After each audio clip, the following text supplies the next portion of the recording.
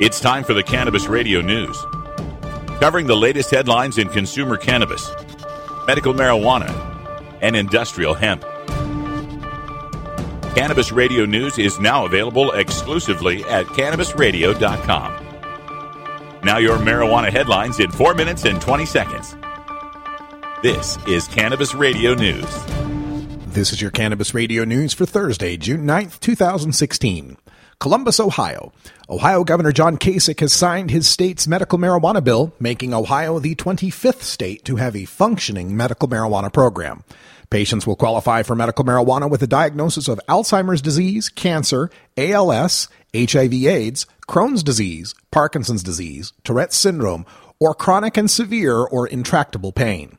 While plant material will be made available alongside edibles, oils, and tinctures, patients will be forbidden from smoking marijuana, placing patients caught with burned marijuana or smoking paraphernalia at risk of ticketing and prosecution.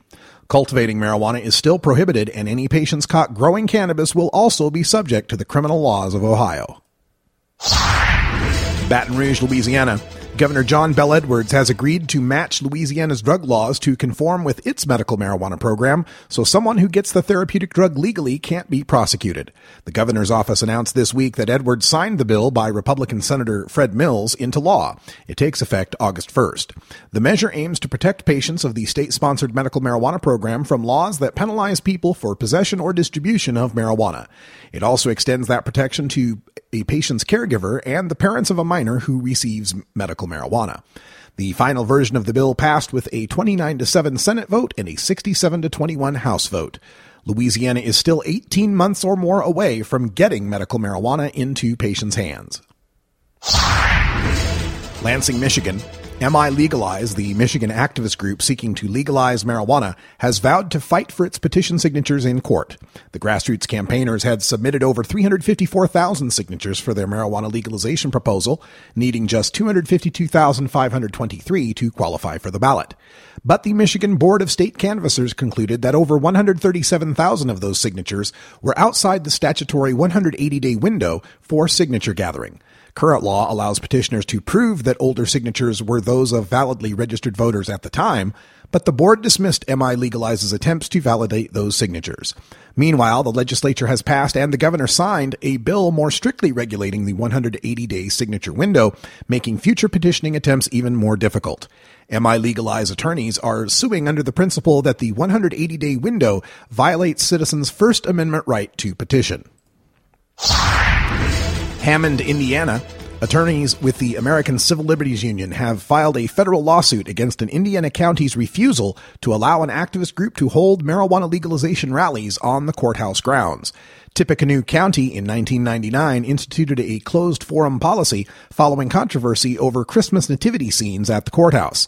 The ACLU suit claims the county is engaged in unconstitutional restriction of free speech at the courthouse grounds based on content, noting that other groups, such as a gun control rally, an environmental rally, an art fair, and a protest for Syrian refugees, have all been held on the same grounds. Juneau, Alaska. Alaska regulators are poised to award the first licenses for legal marijuana businesses in the state, another milestone for the fledgling industry. Thursday's meeting agenda for the Marijuana Control Board includes 30 applications that will be up for consideration, 2 of which are for testing facilities. The rest are for grow operations.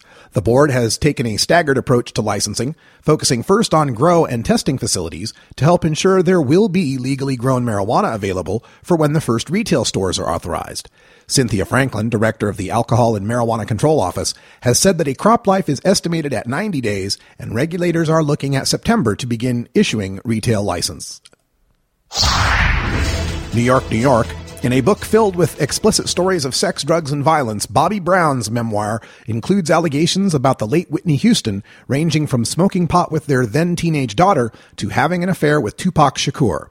In Every Little Step, Brown describes in detail his tumultuous years with Houston and the estrangement from their daughter, Bobby Christina Brown, after the divorce. He disputes reports that he was responsible for Houston's drug problems and harshly criticizes her family and others for keeping him from their daughter. This has been your Cannabis Radio News for Thursday, June 9th, 2016. I'm Russ Belville.